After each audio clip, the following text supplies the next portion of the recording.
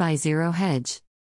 Cristiano Ronaldo sent shockwaves across the beverage industry and the football world this week when, at a press conference on Monday, he took 2 bottles of Coca-Cola sitting in front of him and placed them aside in favor of a bottle of water. The gesture, which would be deemed perfunctory and meaningless almost anywhere else in the world, sent shares of Coca-Cola plunging later in the week. The company lost about $4 billion from its valuation in the sell-off. The incident not only echoed throughout the sports and beverage worlds, but was then covered extensively by international media.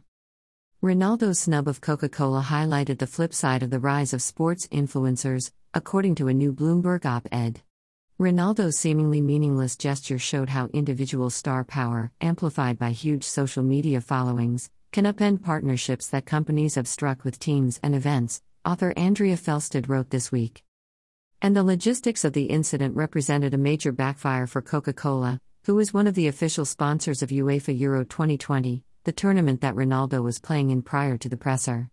However, the company doesn't sponsor Ronaldo, who is the world's most followed footballer online, himself.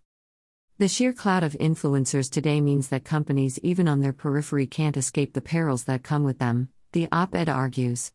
Ronaldo has 300 million followers online. Companies are becoming divided about how best to allocate capital to influencers and athletes.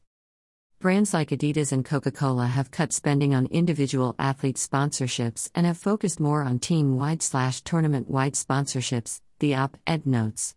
Meanwhile, Nike has continued to rely on the star power of a few massive celebrities to help drive its brand: Michael Jordan, Serena Williams, Naomi Osaka, and LeBron James, to name a few. And while there are usually strict rules regarding company sponsorships, and while companies will sometimes adhere to players' personal preferences, the piece notes, greater than, for example, some object to being associated with alcohol and gambling. Paul Pogba, who is a practicing Muslim, on Tuesday removed a bottle of Heineken from the press conference held after he was named man of the match following France's win against Germany.